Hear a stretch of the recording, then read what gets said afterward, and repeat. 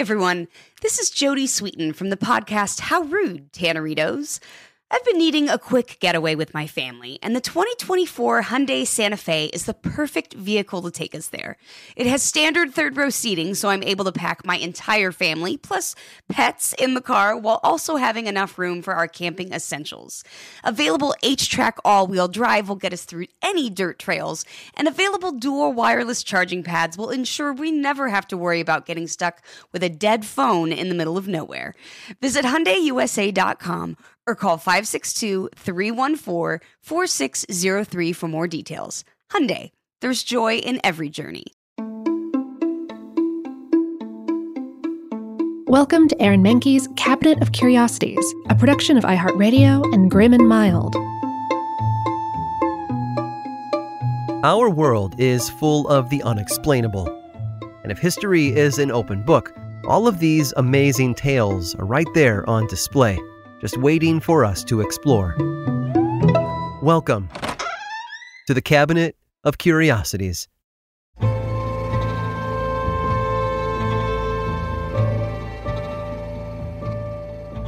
Look inside your spice cabinet, and you're likely to find all kinds of herbs and seasonings to punch up that pot pie or add some sparkle to your stew.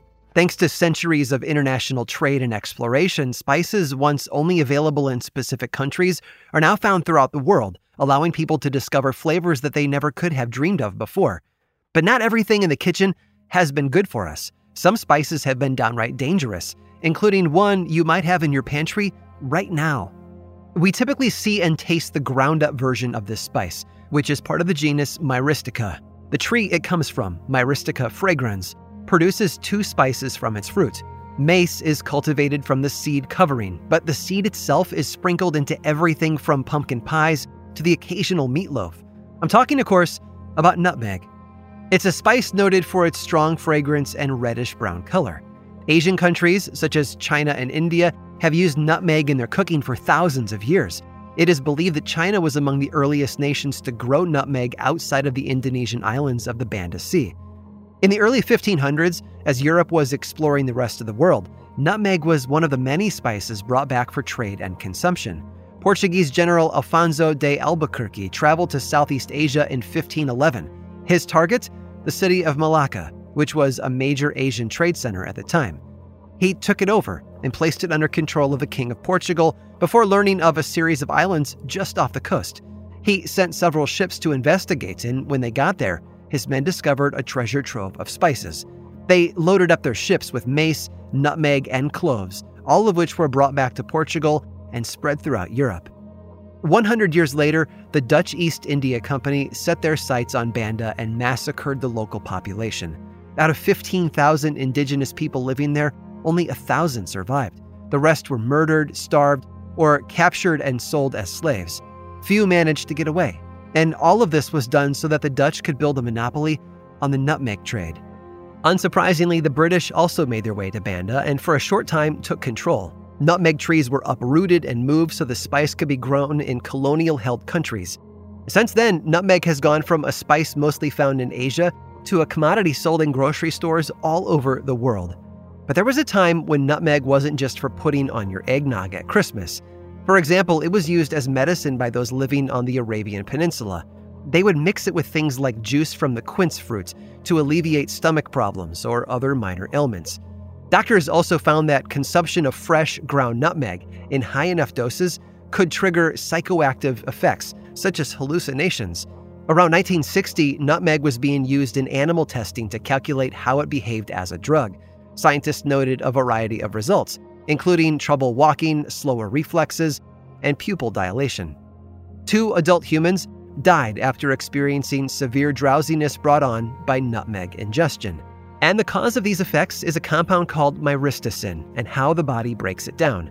That process affects the central nervous system in a similar way to LSD, causing dizziness, hallucinations, and a spike in the brain's norepinephrine response.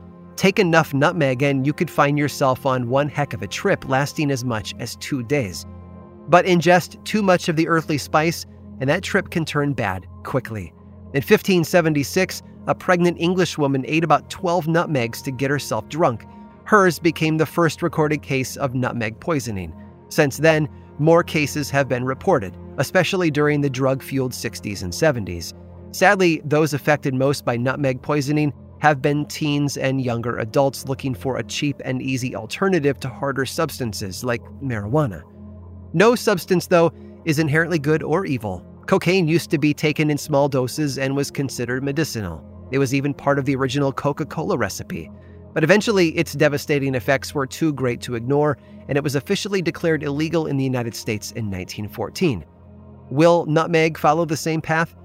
It's doubtful, but anything's possible. For now, it's probably best to use measuring spoons when dealing with such a potent and flavorful spice. And maybe don't drink so many eggnogs.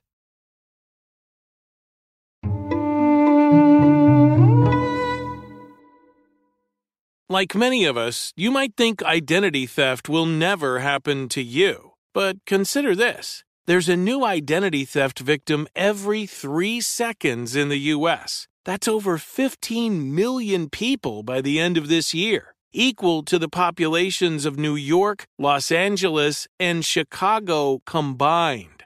Even worse, identity theft victims often don't even know they're victims. That's why LifeLock Identity Theft Protection alerts you to identity threats, even the ones that don't show up on a credit report, like data breaches, fraudulent bank transactions, loan and credit card applications, and crimes committed in your name. If your identity is stolen, your own dedicated LifeLock US-based restoration specialist will work to fix it.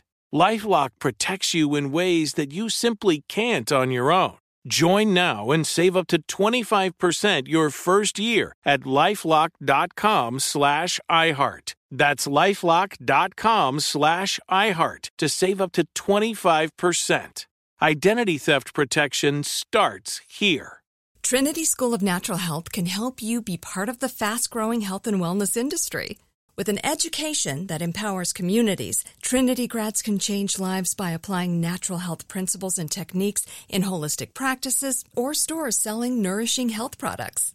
Offering 19 online programs that fit your busy schedule, you'll get training to help turn your passion into a career. Enroll today at trinityschool.org. That's trinityschool.org. Right here, right now. Find your beautiful new floor at Right Rug Flooring. Choose from thousands of in-stock styles, ready for next day installation, and all backed by the right price guarantee. Visit rightrug.com. That's RITERUG.com today to schedule a free in-home estimate or to find a location near you. 24-month financing is available with approved credit. For 90 years, we've been right here, right now. Right Rug Flooring.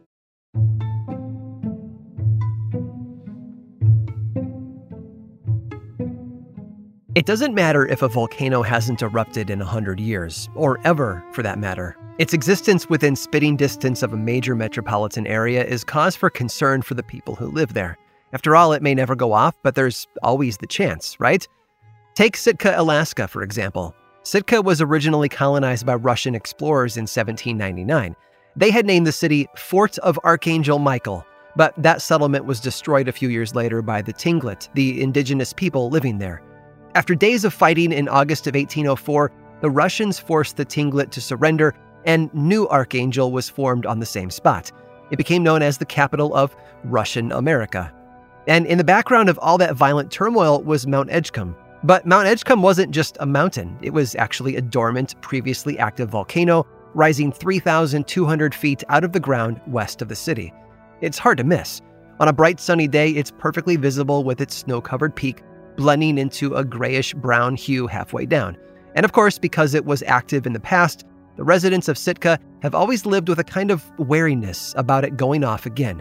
The last thing they'd ever want is to see plumes of smoke shooting out of its center. So they must have been terrified when they noticed exactly that happening in the spring of 1974. Looking out their windows, they watched as waves of black smoke billowed out of the old volcano's central vent. This was it. The day had finally come. The massive volcano in the distance, looming over Sitka ominously for thousands of years, was finally going to pop and destroy everything in its path. The Coast Guard called in a helicopter to swoop over the site and see what was going on. They also sent a whaleboat to investigate closer to shore. Minutes later, a transmission from the chopper pilot came in over the radio. He hadn't seen lava crawling down its sides, nor burbling magma in the center of the pit. All he had seen was a flaming pile of tires and a spray-painted sign that read, April Fool. The whole ordeal had been nothing but a joke. Its mastermind, Sitka shop owner Porky Oliver Bicar, who had woken up early that April 1st with a song in his heart and a plan in his head. Porky had actually chartered 3 separate helicopters to help him pull off his dastardly scheme. But when they heard what it entailed, they all declined to participate. He wound up recruiting the help of his friend and local bar owner Harry Sulzer, who knew a guy with a helicopter who loved Porky's idea and wanted to pitch in. While he waited for his flying chariot to arrive, Porky got to work making 2 rope slings capable of holding about 50 car tires each. He also collected fuel for the fire, like sterno and diesel oil, as well as oily rags and a bunch of smoke bombs. Once the helicopter finally arrived, Porky and several of his buddies all put their supplies on board and flew over the center of the volcano. They dropped the tires in first, then the chopper landed to let them out. They poured oil and sterno all over those tires before spray painting April Fool in 50-foot letters directly onto the snow. Porky then lit the spark and watched as his creation went up in a blaze of glory. The FAA controller guiding the chopper home was reported to have said, "The son of a gun looks fantastic." But the Coast Guard commander hadn't been in on the joke, hence his request to have his own helicopter and a whaleboat investigate the smoke. He'd even called his admiral in Juneau about it. Sitka radio phone lines and police lines were inundated with calls from citizens wondering if this was really happening. The vice president of Alaska Airlines called the city and asked that the plane currently departing the airport fly over the volcano so passengers could get a good look at Porky's prank. Not everyone, though, was happy about the joke, but Porky sure was. He had fooled them all. In fact, he had done such a good job of it that, according to some stories, after Mount St. Helens erupted in 1980, one of Porky's neighbors wrote to him and told him, "This time, you've gone too far." I hope you've enjoyed today's guided tour of the Cabinet of Curiosities. Subscribe for free on Apple Podcasts or learn more about the show by visiting curiositiespodcast.com.